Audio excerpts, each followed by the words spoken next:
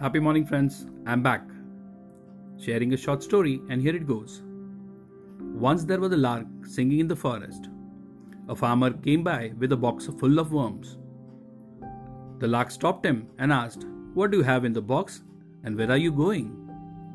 The farmer replied that he had worms and he was going to market to trade for some feathers. The lark said, "I have many feathers. I'll pluck one and give it to you. That will save me looking for worms." The farmer agreed, and the farmer gave the worms to the lark, and the lark plucked a feather and gave it in return.